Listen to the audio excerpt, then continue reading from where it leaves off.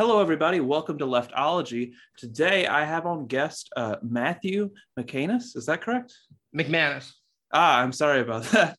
But would you like to introduce yourself to our audience? Sure. Well, thanks a lot for having me on. I really appreciate it. And just my bio really quickly is I teach at the University of Calgary and the Department of Sociology. And I've written a few different books, mostly on the topic of postmodern conservatism and arguing for a kind of liberal socialism. And people can check those out. Most of them are published either with Zero Books or Palgrave Macmillan. It's a pretty good catalog, far at least. But today I brought you on because you have a recent piece in Jacobin that I thought, I'm interested in because I'm a particular big fan of critical race theory. But you're discussing James Lindsay's new book. What is it? Race Marxism? Yeah, Race Marxism, which is kind of a sequel to his earlier co-authored book, Cynical Theories, which was frankly a much better book, but there you go. So Race Marxism, The Truth About Critical Race Theory and Practice by James Lindsay. Yeah, I've mentioned this in previous podcasts. I think I've talked about him in 2 episodes so far. And both time I mentioned that I'm not willing to spend money on him to be able to read his books. So I imagine you've come in here and I've already read his books, right? Yep. No, I mean, I read over the Race Marxism one a couple of weeks ago, I guess, whenever it came out. One of the reasons is I was really just offended by some of his kind of caricatures of critical race theory and Marxism and a lot else besides on Twitter. And so when I found out he had a new text that was coming out, I thought, boy, this is going to be a great chance to kind of read it and try to figure out if there's any intellectual substance beneath all these kinds of nettling. And sadly, my worst assumptions were proven correct. And there's not a ton of intellectual substance behind this. Yeah. There's more than in some conservative books that I've read. I'll give them that. I remember you mentioning that in the article about how it switches from conservatives not reading anything and saying too much to conservatives reading a bunch and saying absolutely nothing. Yeah, a good way to contrast it would be to somebody like Jordan Peterson, right? So Peterson back in 2019, I've written about him also, got into a lot of trouble when Slavoj Žižek and a bunch of other people just asked him flat out, like, who are these postmodern neo-Marxists that you claim to have read and that you hate so much? And he wasn't able to answer that. And then he was in trouble again recently because he had a bit of a meltdown on Twitter where he started citing things like Wikipedia as a resource on some of these Didn't things. he just list a bunch of random philosophers and sociologists from the late 20th century in a recent tweet? Yeah, for the most part. There are a few modern ones. I think Ibram Kendi was in there. Foucault appeared twice. So I remember that part. That was particularly funny. But I can't be a representative for the left, but I would personally like to thank you for taking one for the team and reading those books. Thanks, dude. I mean, honestly, that's a lot of what I end up doing. So that was kind of also the other thing. When I saw that he had a new book coming out, I thought, well, this is my job, better get to it. Yeah, I don't read any far right texts. I think the furthest right I have on my shelf is either Nietzsche or Heidegger. So that's about as far as I'll go. And James Lindsay is a very peculiar character. You've seen his Twitter and you've read his book now. Do you think, and this is a particular question that I have, he's coming from a math background. Do you feel like this affects how he comes to these sociological and philosophical concepts at all? Yeah, I think so to a certain extent. Now, first off, I want to point out that I'm not making any kind of beef with mathematicians. My brother-in-law is a particle physicist. One of my good friends is a mathematician, right? Yeah. And mathematics, is an extraordinary discipline that has its place, and that if people can become technically proficient in it, then they absolutely should. Yeah, I couldn't get any further than calculus too. All respect to those people. Very fair enough, But anyway, one of the things that you can kind of see in this book is this tendency for pattern recognition that you might associate with somebody like a mathematician, right? In the sense that the book doesn't really build an argument in the way that you typically would in the social sciences or the humanities. And it certainly doesn't really set out to refute any of these people in a way that would be familiar to the reader of a social science journal. What it does is instead say things like A led to B, which branched off into C and D, but then reconstituted as E, and so on, right, over a long period of time. And as I pointed out in my review, one of the kind of frustrating things about this book is you read it and you get a bad history of critical theory generally, and critical race theory in particular. It's not horrible. I've seen worse. I have. But, it's pretty bad. Yeah, there's some bad ones out there. Yeah, there really are. But there's absolutely no real argumentation in the text, except for a couple scattered comments here and there. Because the assumption just seems to be that, well, what I'm describing is so on the surface of it bad that there's really no need for me to refute it in any way, shape, or form, just to kind of diss it or dig at it. And my response is no. I don't think that this is just on the face of it wrong. I don't agree with everything every critical race theorist says. I don't agree with everything every Marxist says.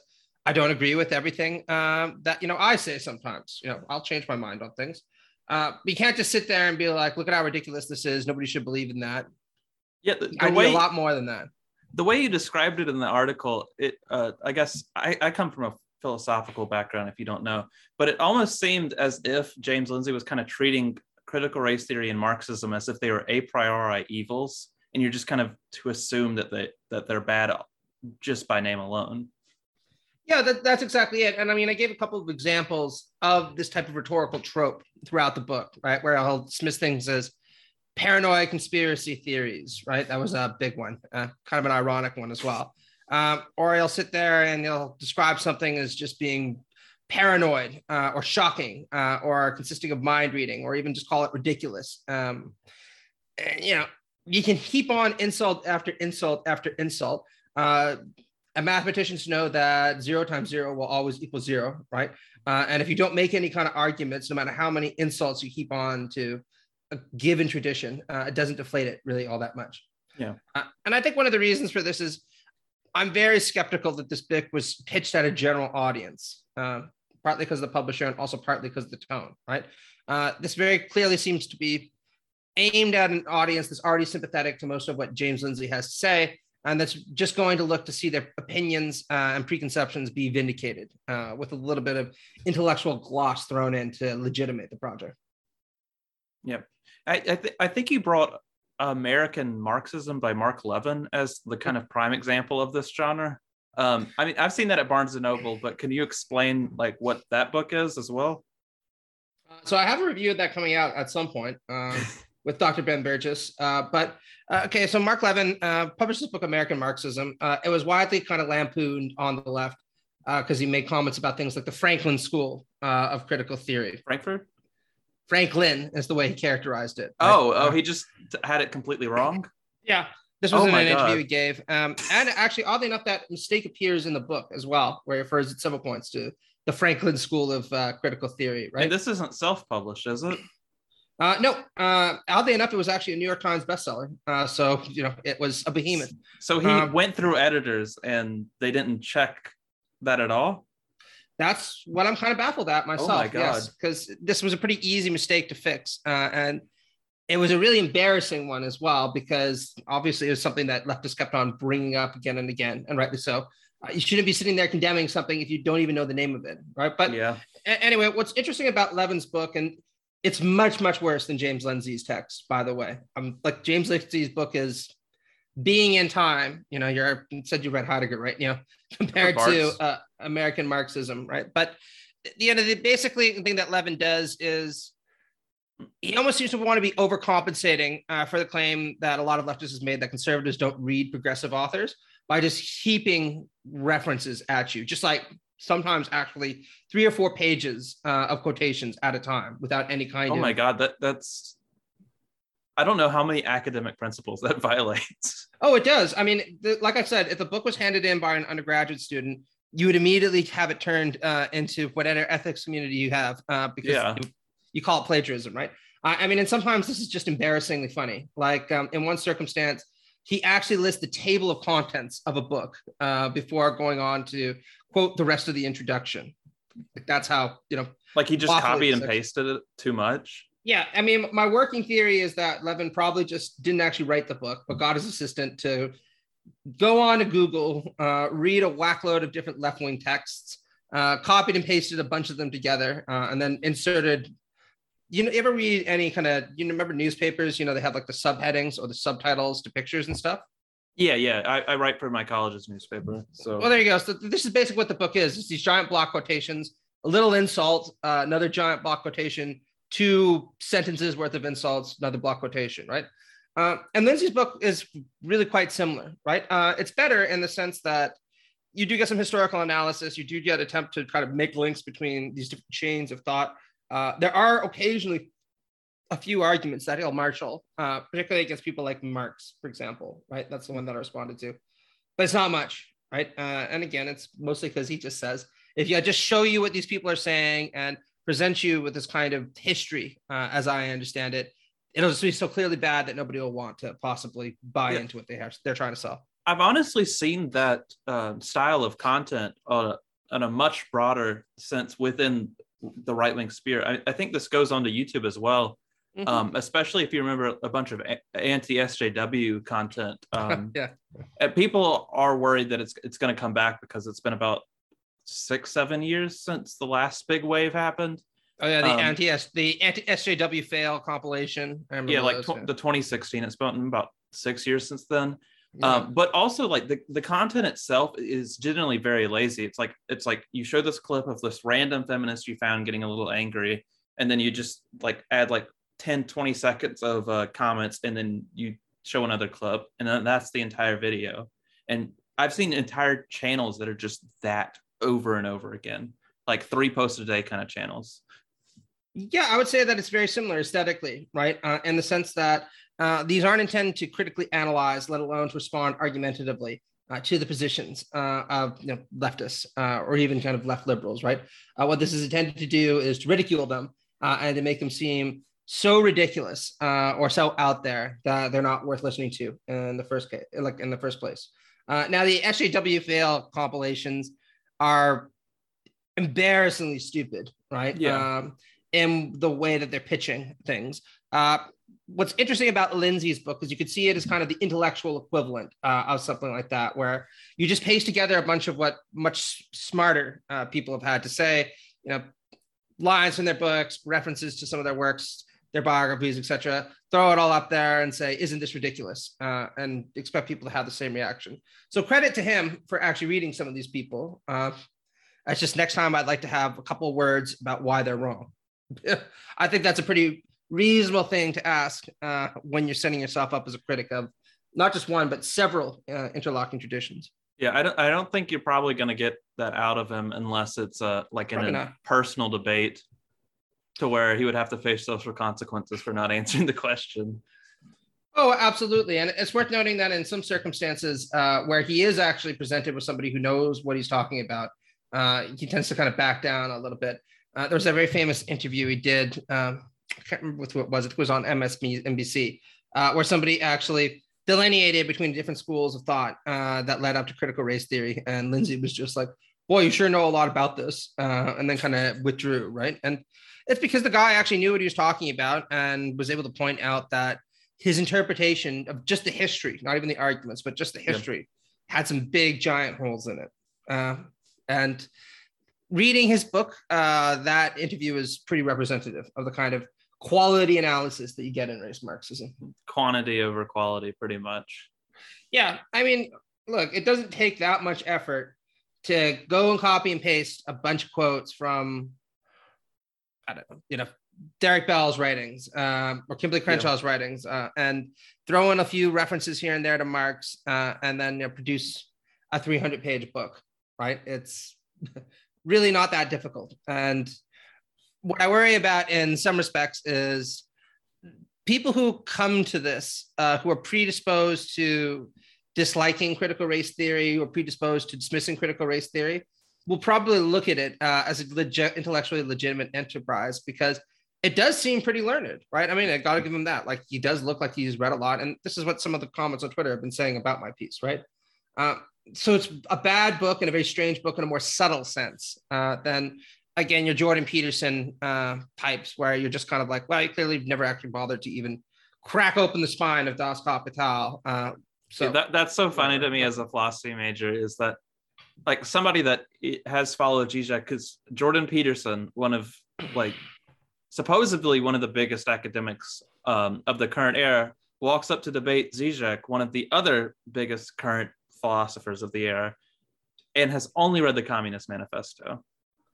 Yeah, and that only twice in 20 or 30 years. And again, it's worth noting that the Communist Manifesto, if you take out all those fucking prefaces and introductions and translators introductions and interpreters introductions, it's probably about 25, 30 pages if you beef up the type, right? Yeah. And look, don't get me wrong, it's a very interesting piece of writing. It makes some extraordinary intuitive leaps in reasoning.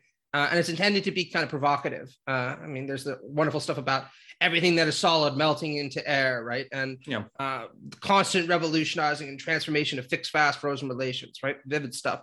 But the real argument for Marxism is in Capital, which has its literary moments and flourishes, but as anybody who's gone through it knows, is often a pretty dry, sometimes extraordinarily monotonous book that just happens to have a lot of very smart things to say about capitalism while being very flawed in other ways.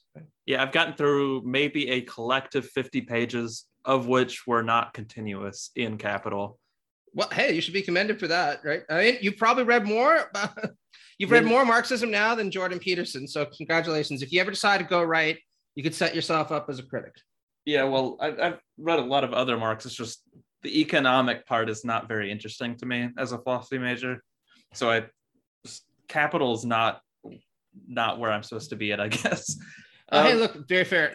Like, life is way too short to focus on everything, right? Yeah. I've been reading Marx maybe 3 years now, 2019, 2020. And it is like, there are so many criticisms of Marx out there. The Frankfurt School itself is a giant criticism of Marx, practically, answering the question of why hasn't the revolution happened yet? Why did these thinkers, I guess, that you're working with, Peterson, Lindsay, etc., I don't know who else would be on that list because I don't care about them. But why did they think that every one of these thinkers that follows Marx or takes part of Marx just kind of believes all of Marxism, I guess?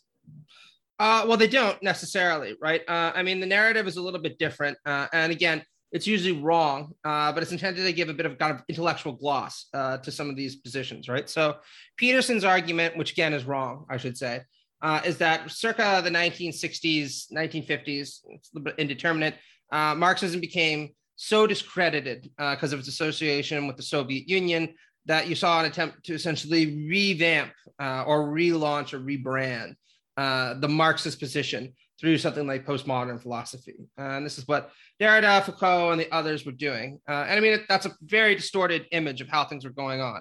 In the 1960s, arguably the most intellectually infamous people on France's scene were Marxist theorists like Jean-Paul Sartre, like Louis Althusser, who occupied very prominent roles in the public discourse. The Communist Party was one of, if not the strongest in France, and looked actually set to win real power. Around the time when a lot of these postmodern authors came, you actually saw a kind of crest of socialist activism that culminated in May 68. And there's all kinds of stuff written about that, right? But this kind of narrative is really distorted and just on the face of it wrong. Not only that, it does a real intellectual disservice to both the innovations made by people like Foucault and Derrida, independent of their connection with any kind of politics, and also the limitations of their own analyses, right? Let's just be clear on that, right? Lindsay's story is a little bit different, right? Lindsay's story is that you have to kind of run all the way back to the Rousseauian origins of critical race theory in the writings of people like Rousseau or Hegel. And then you kind of move forward to Marx, who's the kind of volcano out of which all of these bad things emerged, for the most part in their current form. But then he traces how he thinks Marxism itself underwent a number of different genealogical shifts. For instance, its cultural turn starting in the early 20th century with people like Gramsci or Benjamin, and then the turn towards things like the Frankfurt School of Critical Theory, particularly the Marcuse, as somebody spends a lot of time on. And then he makes an argument that this Marcusean, Gramscian kind of approach to Marxism is eventually what evolved into something like critical race theory. Which again, I want to point out isn't entirely incorrect. There's no doubt that Marcuse and Gramsci both have had impact on some critical race theorists, right? But it's extremely reductive to just suggest that that's all there is to this story. And it is also, again, kind of doing a disservice to the innovations and importance of critical race theorists on their own merits by suggesting that they're all part of this thing that I said was bad at the beginning. And so it remains bad now at the end. And since I don't think he understands even what Marx was talking about at the beginning, it's a pretty shitty kind of argument. I mean, from my limited reading of critical race theory, I think I've gotten maybe through 5 or 6 essays total in the anthology book I have. But just critical race theory itself, without excluding all the critical theory I've read that already disagrees with each other there. But like, there's so many critical race theorists that just go on different paths. Some are fairly optimistic with a bit of pessimism, and then some are extremely pessimistic with like your very little insertions of optimism here and there. Like it's such an expansive field that it's just kind of a disservice to whatever intellectual project you're doing to even try to critique it by labeling it all as one thing, I guess. Yeah, no, absolutely. And it's worth noting that there are critical race theorists who've drawn fairly heavily on Marx. There are also philosophers who lean heavily or talk a lot about issues of race. Somebody like Cornel West, right, will lean on Marx. But that's by no means, the only part of the story, right? Somebody like, say, Lani Guinier or Kimberly Crenshaw tend to be left-wing liberals, right? In the sense that, to invoke Crenshaw's kind of recent interview, they believe in the kind of founding principles of the American Revolution, right? Liberty and equality for all. But they think that that will never be achieved unless the United States acknowledges this long history of racial discrimination, takes it seriously, and tries to rectify the inequities that emerges as a result of racial discrimination, right? And the reality is, I mean, I just don't think there's any arguing against that, right? The United States was a deeply imperfectly liberal society for a long time, arguably until 1968. You couldn't even really call the United States a fully functioning democracy, since so many people were excluded from being able to exercise the most fundamental right, which is to vote, right? Or one of the most fundamental rights, I should say. And, they analyze these histories with a lot of acuity and a lot of sensitivity. That's very different than somebody like Derek Bell, who underwent kind of a transition, starting out as kind of a left-wing liberal who believed in the civil rights movement, thought that you could change things from below and above if you just mobilize a movement that's sufficiently committed to challenging institutional racism. But then later on became more pessimistic, probably as a result, or not probably, as a result of things like Reagan and the kind of Reaganomics policy that had a horrific impact and also on minority communities, and also retrenched many of the worst aspects of the system of racialization that existed at the height of Jim Crow, things like high levels of policing, incarceration, you name it. Yeah, I remember reading through his essay. I think it's Race Realism is the title of it, and it's very pessimistic. That there's a little bit of hope at the end in saying that you can get back power by just constantly making it harder for white people in power or the police to operate.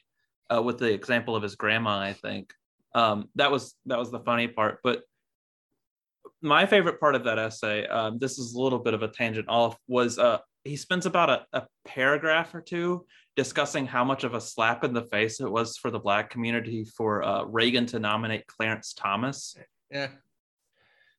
Yeah, no, that doesn't surprise me. I mean, Cornel West is still bitter about that. I brought it up in a recent interview for the New Yorker. It's also a prominent part of Race Matters. And look, I mean, it's worth noting that there is a kind of prominent Black conservative movement in the United States. It's not very big and it's not very representative of the community as a whole, but it does exist, and you can find it with people like Thomas Sowell or Candace Owens or Clarence Thomas. And, it's important not to generalize about people. People aren't just the color of their skin or anything else. They have their own independent identities separate from the social circumstances in which they're brought up. And sometimes that can take them to some unusual places. And again, this is one of the reasons I think actually, if we're going to be confronting something like the conservative tradition, it's important to look at their arguments and to try to confront and criticize them that way, rather than trying to say, you belong to this block, it's all bad because I say so, and let's just dismiss it here. And let's just dismiss it, right? And in many ways, the kind of irony is that Lindsay, by just saying, all you people have opinions that I don't like because I say so, so to hell with you, is kind of emulating a lot of the kind of tropes, particularly online tropes that he claims to be so critical of. Yeah. Kind of an anti-academic academic pursuit, I guess, is the best way to put it. Yeah, Yeah, exactly, right? I mean, it's what I sometimes call postmodern conservatism, or what I usually call postmodern conservatism, right? In the sense that he doesn't feel compelled to kind of argue substantively against the positions of somebody like Derek Bell or Kimberly Crenshaw or Karl Marx, for that matter. And I mean, any one of those could be interesting projects that a conservative intellectual could carry out. And I want to point out that I have some respect for certain conservative intellectuals, people like Roger Scruton, because they did that, right? If you read a book like Fools, Frauds, and Firebrands by Roger Scruton, he sits there and he has chapters on Foucault, Dworkin, Habermas, Deleuze, and he sits there and he unpacks what he thinks they're saying, and then he offers some rebuttals of their positions. I don't agree with all of them, and I think sometimes he just really doesn't understand what these people are saying. But every now and then he does actually land a few blows. And if you're a truthful and honest leftist, you have to say, well, maybe he's right that there's this problem with the way this person thought about things. That's not what Lindsay does, right? Again, Lindsay just says, isn't this a load of crap? Because I say so. And look at this history and look at how dumb it is. And look at the weird things these people say. Look at how they're challenging the things that I believe, which are all obviously true. There's nothing of the kind of quality thinking that you'd find in somebody like Scruton. I mean, going back to, I think, a more general audience and other forms of media, I guess, I think the current scare against critical race theory is a very particular matter that does need to kind of be addressed, because we're seeing states kind of ban it just willy-nilly, and it giving critical race theory such a broad umbrella, having somewhat of a background in it and a background in the conservative reaction to it. What would you kind of say this, I guess, critical race theory scare is about? Well, I'll say that there are two things about this, right? First off, this is something that progressives need to understand, because we're sometimes prone to dismissing this or to being too optimistic, because there's a kind of teleological sensibility that you can find in some variants of leftism, by which I mean we think that activism and progress on race always only moves in one direction, right? It moves forward, things get better. We're not going to see any kind of regressions. And one of the things that critical race theory and other scholars, as point out, like Alexander Kaysar, will draw our attention to, is that American history, when it comes to issues like race, is much better understood as a kind of push and pull dynamic, right? Where there's an advance made in some respects by racialized populations, and then there's a pushback. And sometimes that pushback can be extraordinarily successful, right? One of the most prominent examples of this, of course, is in the post-Civil War South, right? Where there was a massive effort to kind of rewrite the history by people like Sisters of the Southern Confederacy, right? Or her daughters of the Southern Confederacy. Yeah, we just went through that in my African-American history class. But yeah, exactly. And I mean, they tried to rewrite the history of what happened, right? And they're one of the ones that are responsible for all this kind of BS about the war really being about states' rights. But politically, they were extremely successful, enough that they were able to get even mainstream political movements in the North to kind of buy into this narrative, right? Then you saw advances take place again, starting in the 40s, culminating in the 1950s and 60s. And then regressing again in the 1980s, now using a much more coded language, like you'd see in Reagan's speeches about welfare queens, right? And dangerous youth with drugs, all the kind of stuff that's very clearly meant to have a racial quality to it, but doesn't actually use overtly racist language. Age of dog whistling, right? Then we saw some progress again with Barack Obama. Not nearly as much as I would have liked, but it's progress, right? And I think only the most pessimistic critical race theorists would say having a person of color as the president of the United States doesn't really change anything, right? Maybe if you're Aaron Magruder or something, but I saw it, as a positive development, and many others did it well. But then you got Trump, right? And that's a serious regression again, right? Yeah. And so this latest attack on critical race theory and attempt to seriously reckon with the racial legacy of racism, slavery, colonialism in the United States poses a very real threat, and it could put on hold the effort to try to create a more equal society for decades if the Republicans are successful. No, absolutely, right? I mean, think about the time blocks that I'm talking about, right? After, the American Civil War in the 1860s, it was almost a century before you saw a significant movement take place again to try to rectify national inequities. After the Civil Rights Movement, it really took until things like the Obama era or the contemporary era before you started to see some kind of movements again to try to deal with the more contemporary kinds of issues. And I'd still say that we have a hugely long way to go. If you look at statistics about disparities in terms of the amount of wealth owned by persons of color and racialized minorities versus the white majority population, in terms of the prison population, in terms of outlooks on life and how well you think things are going to go, even in terms of things like death rates, right? And if we allow the GOP and the conservative movement to block having an honest reckoning with these histories and to abstain or to prevent any kind of further movement, it could be decades before the window is open again. I guess the best reply I have, what I was thinking of when you were saying that, is, isn't there kind of a little bit of a hopeful tinge in kind of how it's being done is kind of somewhat a mission of defeat to a degree, in that the conservatives, they have to indoctrinate kids with purposefully false information to be able to keep them on their political side.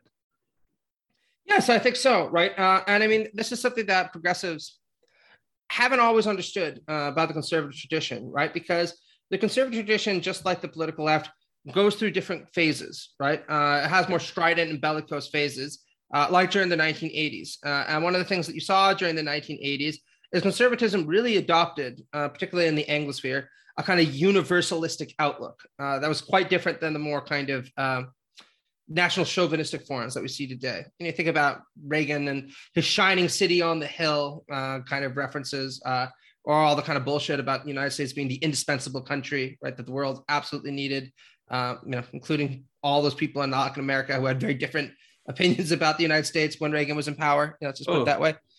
Or you think about something like Margaret Thatcher, right, with this very firm assertion that there's no alternative but to implement her kind of neoliberal with social conservative policies. It's a very strident kind of conservatism. What you see right now, I think, and Troy Robin has some really good pieces on this, is a growing awareness of the fact on the part of the Republican Party that they increasingly represent a minority view in the US, right? And there's a lot of evidence to that effect, right? For the past 8 elections, 7 of them have been won by a Democrat in terms of who receives the majority vote. You consistently see the US Senate Democratic seats in the US Senate representing 20 million or more people than the Republican held seats. And those numbers would probably be higher if you actually had a system that allowed voters more meaningful avenues to vote. Because if you think about all the things like, for instance, voter suppression techniques, for instance, not allowing prisoners to vote and stuff. And then not allowing people in Puerto Rico to, have an actual senator. Yeah, exactly, right? So what you have in that kind of circumstance is a Republican Party that claims to be populist, but actually represents a dwindling minority of the population, but still powerful enough to try to game the system to hold on to power by whatever means it can.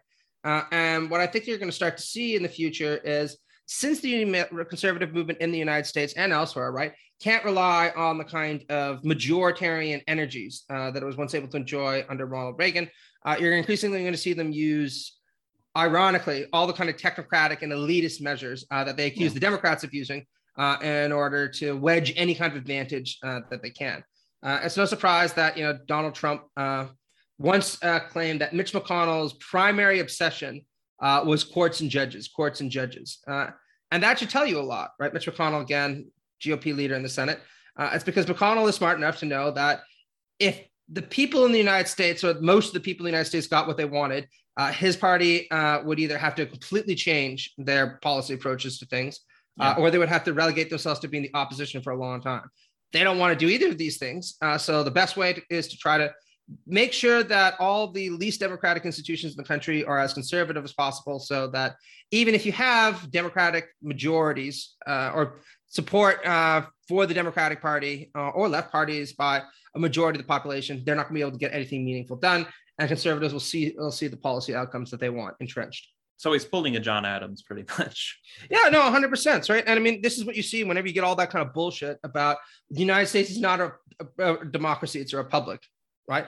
Or when people will say things like, well, urban elites are already overrepresented. So, we need to counterbalance that by giving rural people apparently even more representation in the Electoral College or the Senate, because 3 times as much isn't enough, right? I mean, I kind of see it as I think the thing that has drifted away from universalism into the popular chauvinistic thing is kind of the end result of the culture war that spawns out of the late 80s and 90s. I guess my understanding of that is that you see the slow kind of independence of children from their parents, and specifically the more conservative parents, of where children are able to grow up more independently. Originally, that might be the latchkey kids that can go back to their house after school and just watch television before their parents get home in a few hours. And then the introduction of the internet to where it doesn't matter if the parents pick them up or they go home alone on the bus. The child has access to pretty much all of the information in the world. And then just kind of how that goes on to Twitter, TikTok, et cetera, where an increasingly younger audience has this access to views that conservatives aren't typically approving of.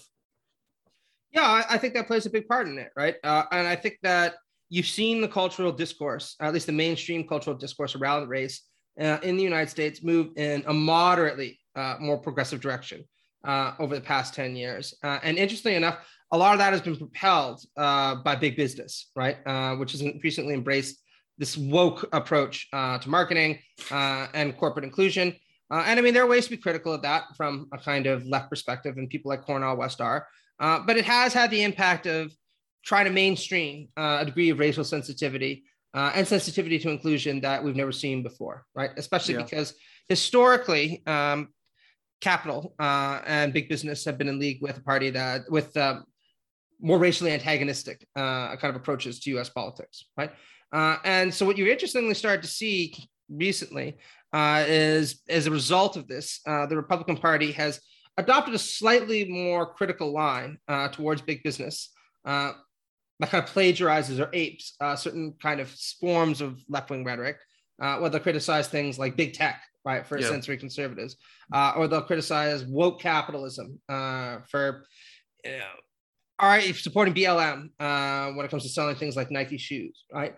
But one of the things that I continuously want to stress is that it's really easy to overstate the significance of this because sometimes people will say, well, does this mean conservatives are becoming critical of capitalism? And my response is not at all, right?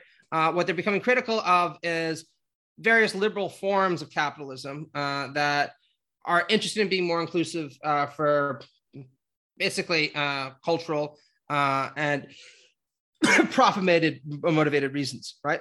They're perfectly content with a form of capitalism that bars people and corporations from engaging in these kinds of actions. And there's a large precedence for that, right? I mean, in the 1950s, there were plenty of businesses in the South that wanted to be racially inclusive because obviously being able to sell to people of color or racialized communities would mean higher profits. And US conservatives said, no, right? Some things are higher than the market, and our right to discriminate is, in these cases, at least more important than simply making as much money as possible. Yeah. That's some interesting points. I had a thought, and I think I lost it. Trying to remember what it was. Trying to remember where I was planning to go. Do you have anything more to say on that while I try and think?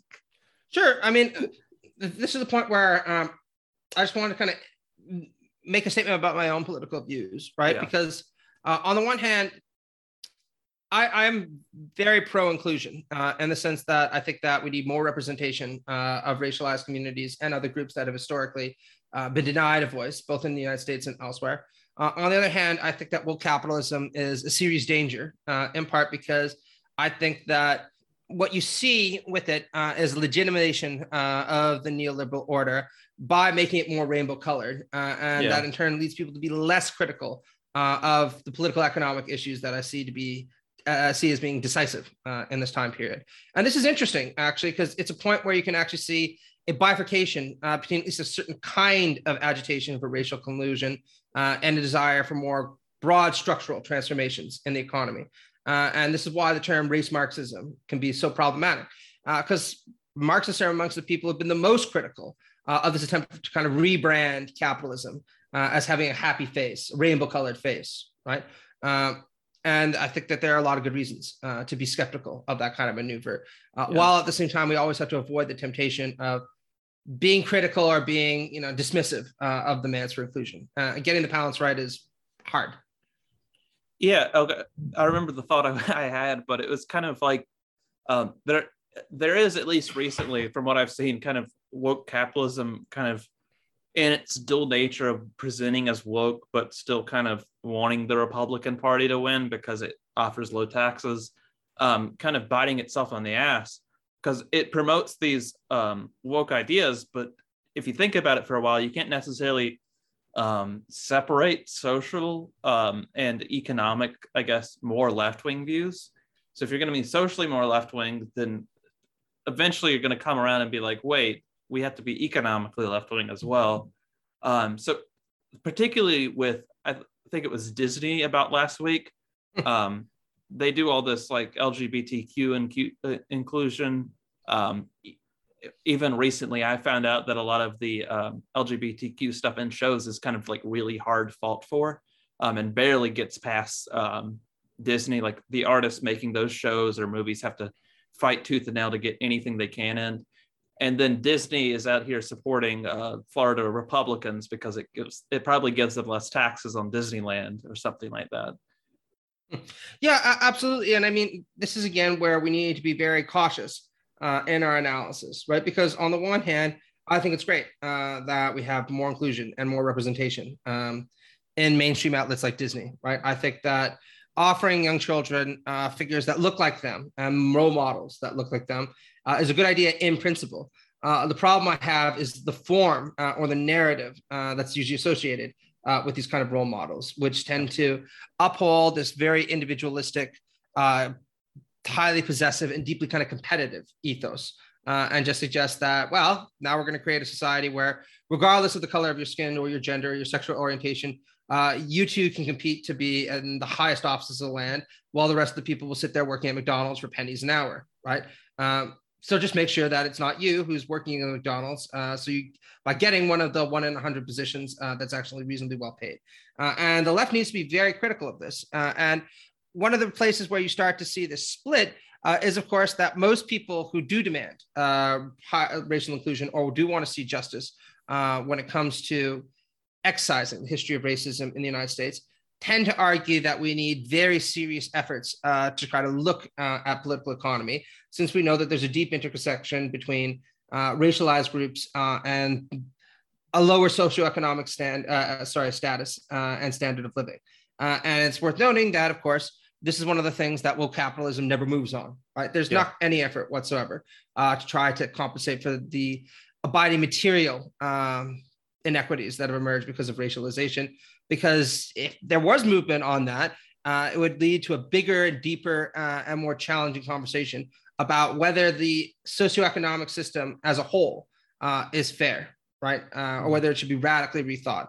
And I'm with Cornel West in saying that I think we need to radically rethink it at this point, for the sake of racial justice, but also for the sake of everyone else as well. And for that matter, the goddamn planet. Yeah. What was it? I saw it today. It was like Antarctica, a part of Antarctica was like 70 degrees higher than it was supposed to be today or a few days ago. Yeah. Yeah, no, I saw that too. And that fucking blew my mind, right? I'm like, well, we're shit. That's, yeah. Yeah, it is. Planet's just going to roast. It is a very weird dual nature, as I kind of pointed out, that woke capitalism kind of has. It's just to a degree, it feels like it believes that it can say the right things and that's all that kind of matters. Especially with stuff like Disney or companies like BP that somehow have commercials about being environmentally friendly or something like that. Chevron, who, if you know I forget what the lawyer's case is, but someone that was sued by Chevron for winning a like $10 billion settlement after they spilled toxic chemicals in oil in Ecuador. Was countersued falsely and put in house arrest for years. And then like Chevron ads are just about how friendly the corporation is or something like that. It's so weird to me. Oh yeah, it's extremely bizarre, right? And I mean, there's no getting away from this problem, because the reality is that these companies aren't there to sell products, and they're certainly not there to make society into a better place.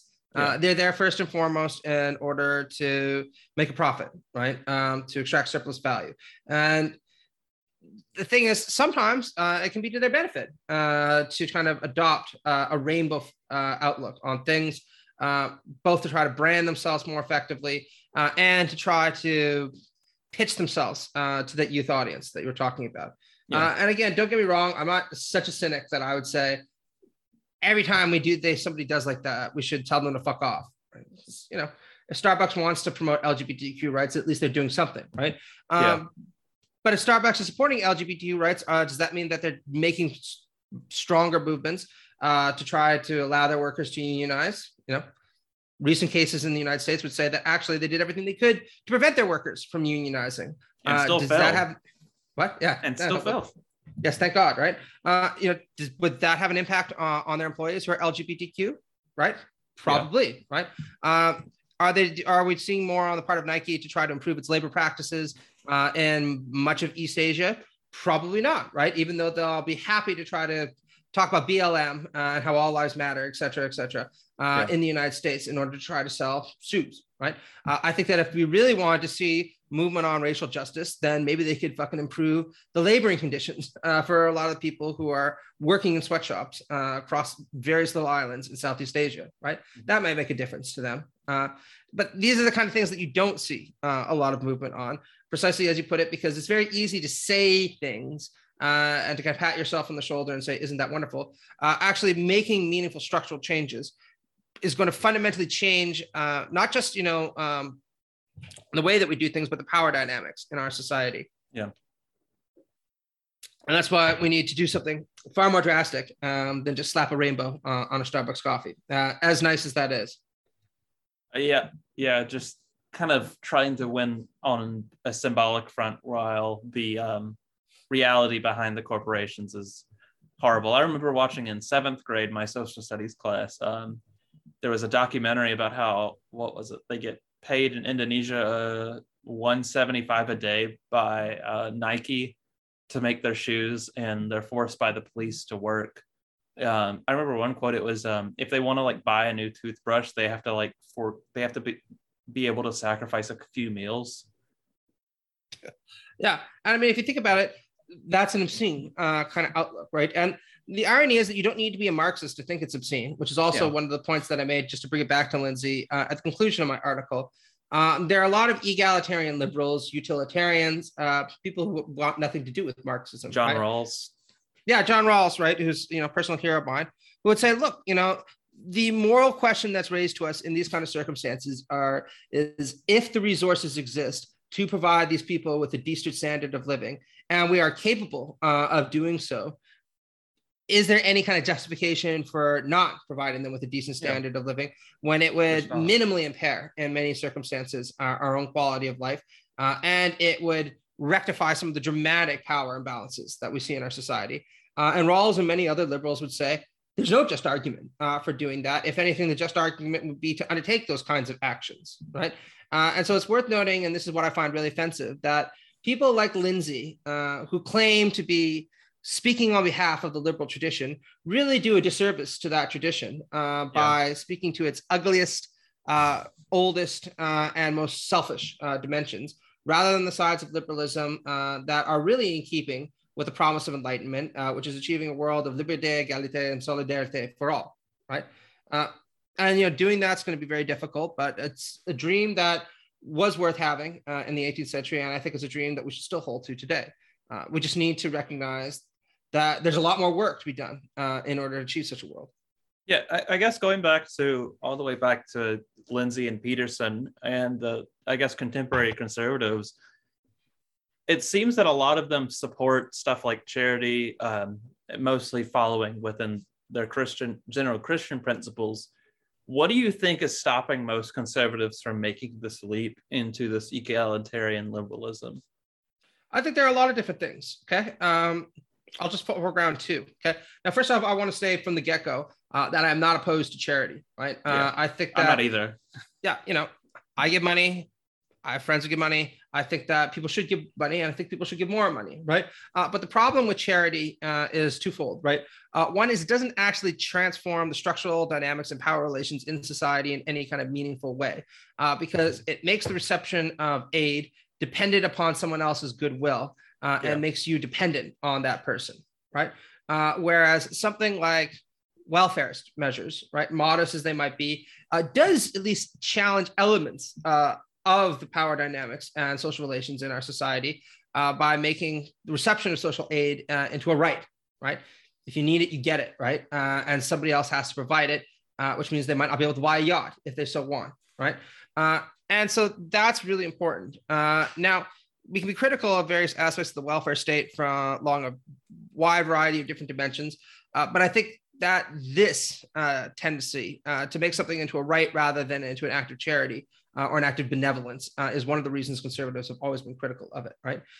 The other reason why it's important to understand this is the conservative approach to, at least in the United States, and this isn't true everywhere, okay, I want to really stress that, but in the United States, the way conservatives have typically understood poverty, or insisted at least that poverty be understood, is as an individual failing, right? Where the system is benign, or even benevolent in some way, shape, or form. And as long as you follow the rules and do what you're supposed to, you'll be okay. If you aren't okay, by definition, you must have been somebody who didn't follow the rules and didn't do what you're supposed to, right? Now, in those kind of circumstances, it can be an act of magnanimity on the part of somebody who's rich enough to kind of give you a second chance and give you the opportunity to kind of raise yourself up. But to again, imply that you have some kind of right to recourse in these circumstances would not only be to give you some kind of power relative to the most affluent and powerful in our society, but it would also be to suggest that maybe this isn't your fault, right? Maybe there's structural reasons why you ended up where you were because so many people are in the same circumstance, and we would need to rethink these kind of ideological conceits at a more fundamental level. And a lot of conservatives don't want to do that, right? Because this applies upwards as well as downwards, right? If it's not the fault of the poor that they are where they are, it's in some senses the system's fault, then the fact that the rich are where they are, the powerful are where they are, is also morally arbitrary. And if it's more, or as a result of extraordinary forms of discrimination. And if it is the result of morally arbitrary or discriminatory forces, then we would very, very quickly ask ourselves, why have this system? Why not have a different one instead? One that's a lot better and more egalitarian and democratic. Yeah, that was kind of my realization of, I guess, that systematic thinking. It kind of came about maybe like 6 or so months before I became liberal, and then within a few months a leftist. I kind of had this thought, and I think I said it to one of my friends back in high school. I was thinking about it, and I was like, wait, everybody can't be rich, so there has to be poor people for the rich. So it can't really be a meritocracy if you necessitate these lower classes for the existence of these upper classes. And I didn't put the pieces together yet. And I think I had one of the friends I say it to come back to me after I had this conversion into leftism/Marxism. And they were like, yeah, that's true. And I think they got a different perception out of it, of where that realization kind of fundamentally transformed the type of person I am. They just kind of accepted it in with their, I guess, capitalist schema. Not necessarily to demonize them, but.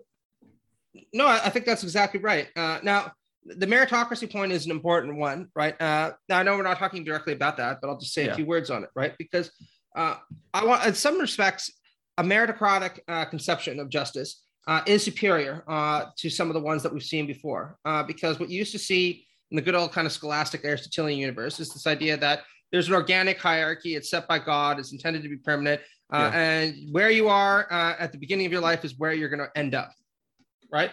And at the very least, meritocracy pays egalitarianism the homage of suggesting that, look, the hierarchy is going to be fluid, it's going to be changed, at least in principle, and anyone can rise to the top on their own merits if they try, right? This is a kind of pure idea of meritocracy. Now, some people try to criticize meritocracy by saying, well, it's never been like that in the United States. Obviously, there's extraordinary forms of misogyny, racism, sexism, homophobia that have been in place that have posed very real barriers and obvious barriers to equal participation of everyone in this participation. And that's fair. But I think we need to be deeper in our criticism of meritocracy, because I think that even if you were to expunge all that, meritocracy would still be a deeply flawed way of looking at the world. And there are a lot of reasons, but one of them that we can foreground here is that meritocracy holds that if you make it to the top, you got there on your own efforts, right? Yeah. What's very rarely talked about, which is related to the cherry point, is the other side to this, which is if you don't make it to the top, which, as you pointed out, is going to be most people, right? Most people don't win in a competition. That means you failed because you suck, right? You're just not good enough. You're a failure. And it's not just that you failed, it's that you're, to use a good Trumpist term, a loser, right? So you're where you belong to be, right? And what you see in these circumstances then is a psychological tendency on the part of the rich to believe that we're in a meritocracy. So they owe nothing to the people at the bottom because they got to where they got to because they worked way harder than everyone else. And far more insidious to my mind is the fact that you'll see a lot of people who are desperately poor or desperately needy, who are made to feel, and I want to stress again, made to feel that this is their fault, right? That they are losers and that's why they are where they are. And this is the kind of most noxious feature of meritocratic ideology. It's the fact that it's intended to make most of us feel like losers, right? And we should reject that idea emphatically, right? Now, there are other dimensions to the critique of meritocracy that we could talk to, but that's the one I just want to foreground right now because it connects, I think, to this charity talk we had about earlier. Yeah.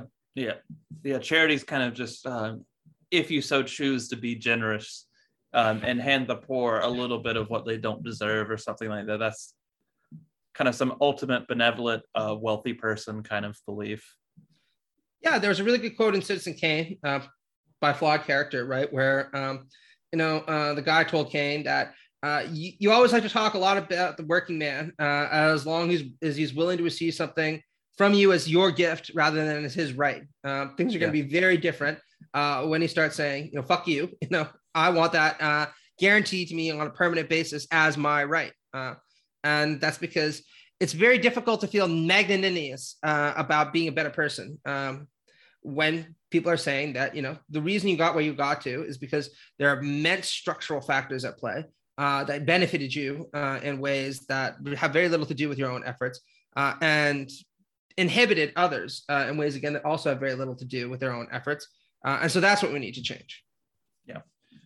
So it's been a great conversation, but we're getting about to the hour mark. So do you have anything, I guess, social media wise, podcast wise, content wise, you want to promote, I guess? Sure. Thanks. So I'm a member of the Plastic Pills podcast. People can check us out. We record most weeks and we do critical theory and a bunch of other things. I also have a new book that's coming out soon, The Emergence of Postmodernity in Liberalism, Secularism, and Capitalism. That's with Palgrave Macmillan. And I'm writing a new book right now for kind of in keeping with our conversation. It's for Routledge Press. It's a critical history of conservative intellectuals, kind of going from Aristotle all the way down to people like Patrick Lemmine and Jordan Peterson. So that's not done yet, but it'll be out soon enough and people can have a look at that when it comes. How big is that expected to be? It's going to be a big fucking book, man. I have a few Routledge books and they're mostly gigantic. But I've watched some Plastic Pills content. I mainly stay to the YouTube if those are associated, right? That's done with Plastic Pills. He does his YouTube channel. I think I cameo in one of them, but for the most part, that's pretty independent of the podcast where there are four of us. And we all kind of do our thing. But it's generally great content. Go check them out. The link to the podcast will be down in the description. If you want, the link to your Twitter will also be in the description, as well as their YouTube channel. Thank you. This was an amazing conversation. And thank you for everyone for listening or watching.